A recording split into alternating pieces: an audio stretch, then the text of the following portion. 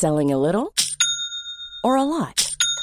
Shopify helps you do your thing however you cha-ching. Shopify is the global commerce platform that helps you sell at every stage of your business. From the launch your online shop stage to the first real-life store stage, all the way to the did we just hit a million orders stage.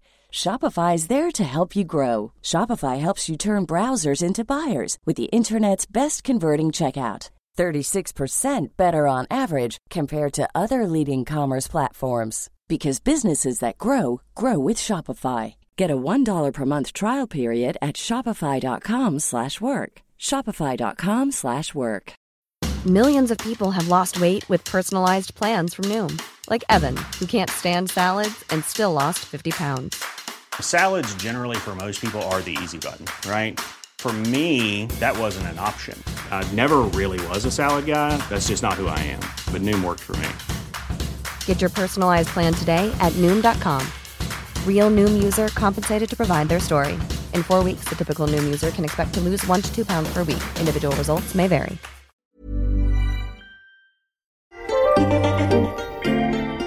Hello and welcome to Late Night with the Cousin Film Podcast. Sadly, that doesn't mean a smokier, sultrier and sexier version of our normal show, but it does mean a bonus episode featuring none other than Mindy Kaling.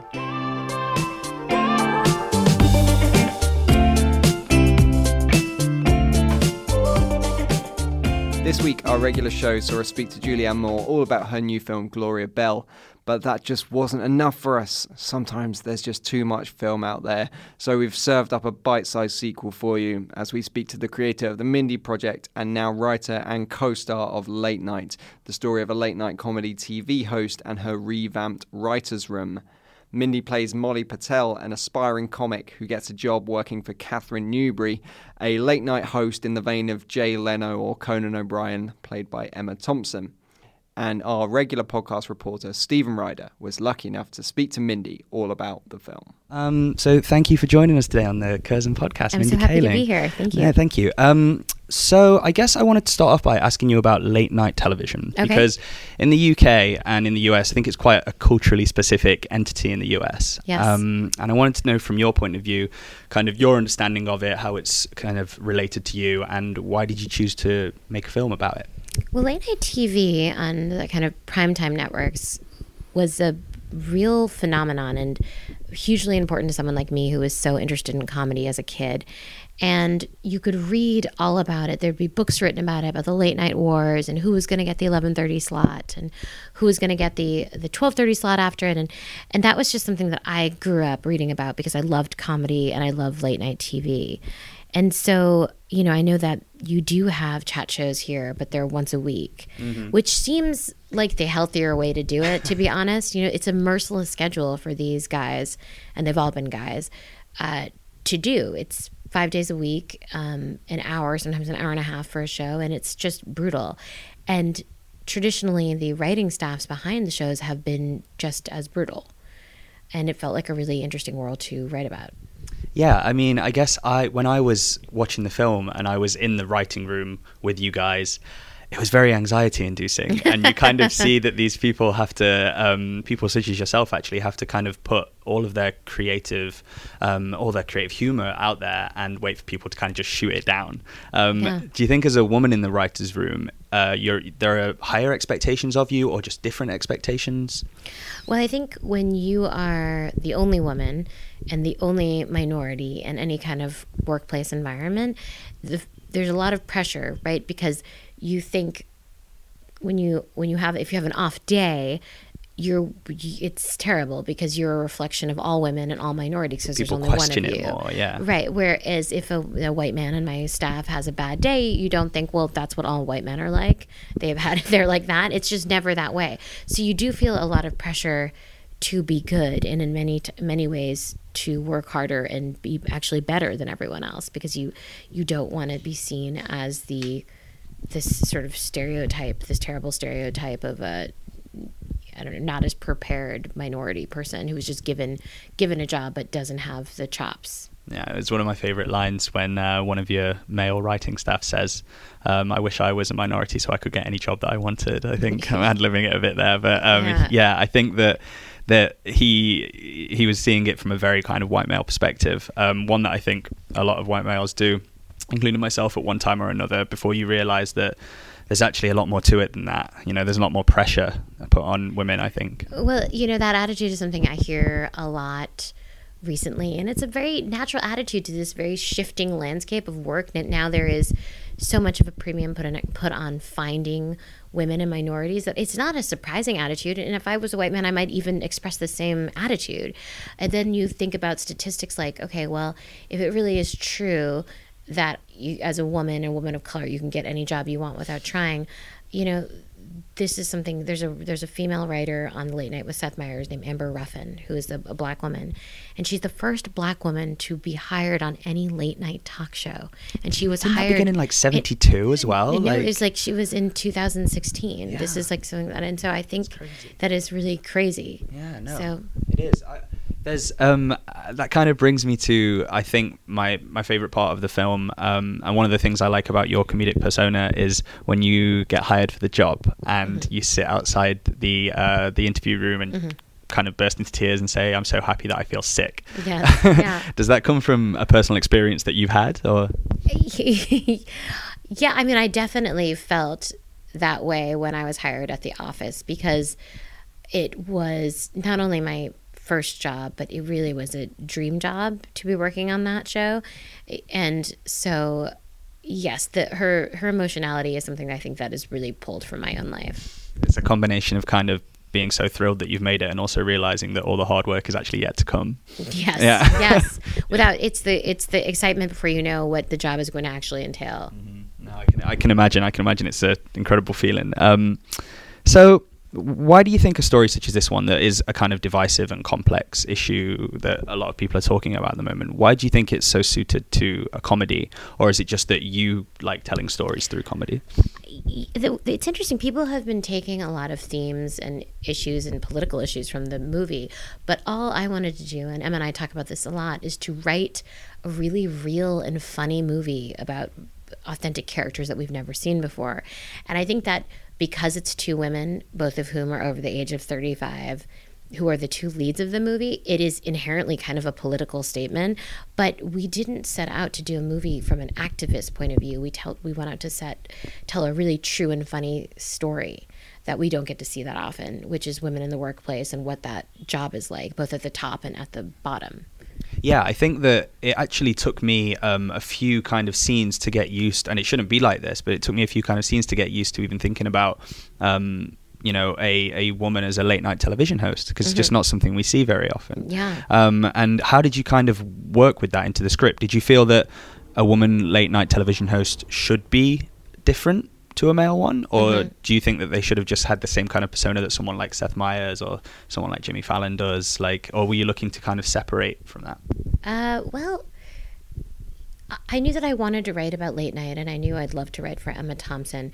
It just seemed to me that if Lin-Manuel Miranda can write Hamilton and he can play Hamilton as a Puerto Rican American man, that I can write a world where there is a female late night talk show host who's had the show for 30 years and people can suspend their disbelief as well.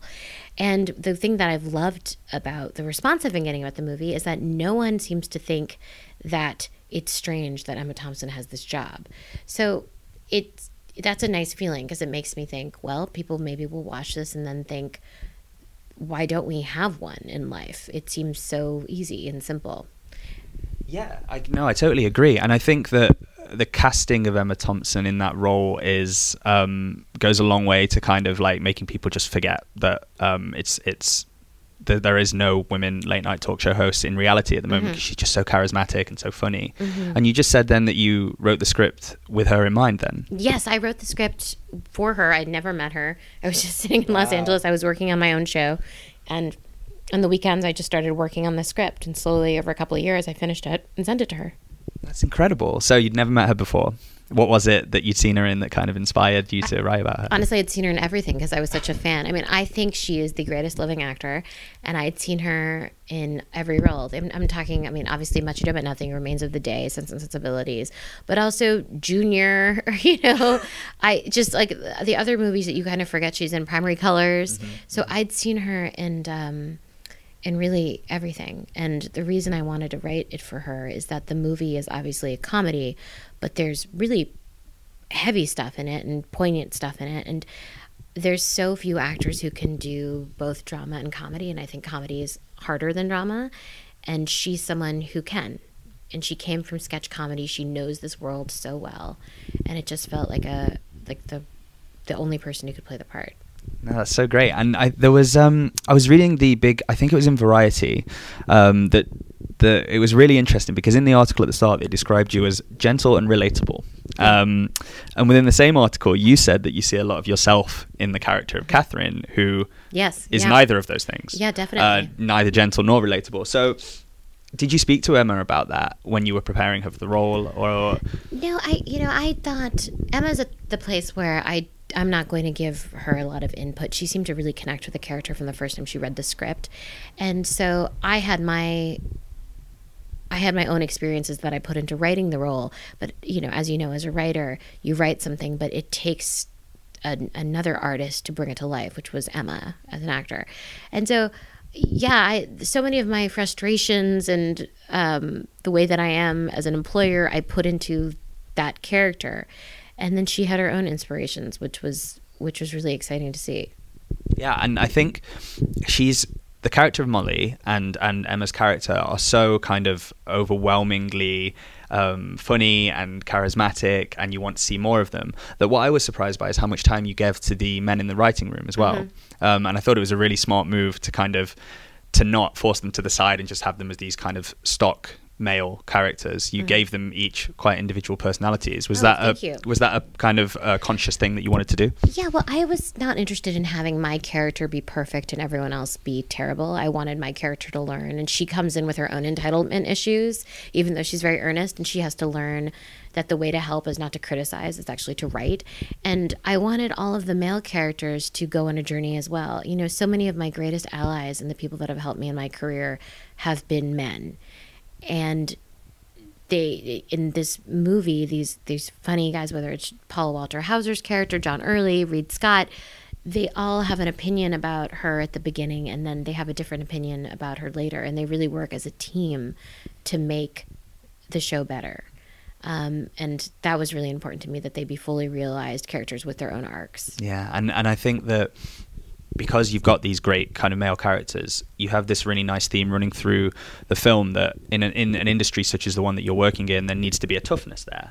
But having that toughness doesn't necessarily mean being masculine. Yeah, absolutely. And that, I think, is how those characters feed off so well against each other, especially in the scene where you're crying under the desk and you're told kind of like, I think does he say like, you have to be quiet, you have to like shut your mouth, and you immediately retort with like, don't talk to me like that as a woman. But the truth is, like, you kind of do need to get on with things, right? Yeah, I think that scene in particular is one I really like, because it shows that my character is very angry at the way she's being treated, and she says she won't be marginalized by the iron fist of white privilege. And this older writer says, I'm not talking about any of that. I'm saying you need to write. You need to shut up and write. It's not about the politics of the workplace, which, by the way, suck. And I'm not saying they're not unfair, but the way to get yourself out of the situation is to do what you were hired for, not to do this other thing, which is to criticize. Yeah, I love that. I think I absolutely loved that scene. It kind of tied a lot of things up for your character. So the last thing I wanted to kind of ask about was, I was reading an interview with your director, who you handpicked, Nisha Ganatra, and she said, I know all about the power of holding the door open behind you instead of slamming it shut and saying thank God I got in. Is that kind of what you wanted to show with this film ultimately, in that, it's one thing to get in there, but it's another thing to kind of keep the door open? No, absolutely. Catherine could have gone through her career and said, listen, what I'm giving to women is the example of me, that I've made it. That's enough. It was hard enough for me to do it, and I'm living proof for other people to look up to me, and that's my contribution. And what she learns over the course of the movie is that isn't enough. And that's a lesson that I learned along the way on my career, and it's been such an important lesson to my career, and it actually completely changed the path of it and how much joy I take out of my job. That's really nice to hear. No, it's really great. So thank you so much for joining us today, Mindy. It's been an absolute pleasure, and we hope to see you back on the big screen soon. Cool. Thank you for having me. Thank you. Okay. Thank you to Mindy and Stephen for that chat. If you'd like to see Late Night, it is out in cinemas this weekend. And in case you missed it, our Gloria Bell episode featuring Julianne Moore is out now too. Just check back in your pod feeds to listen to that one. Until then, we hope we've earned the privilege of your time.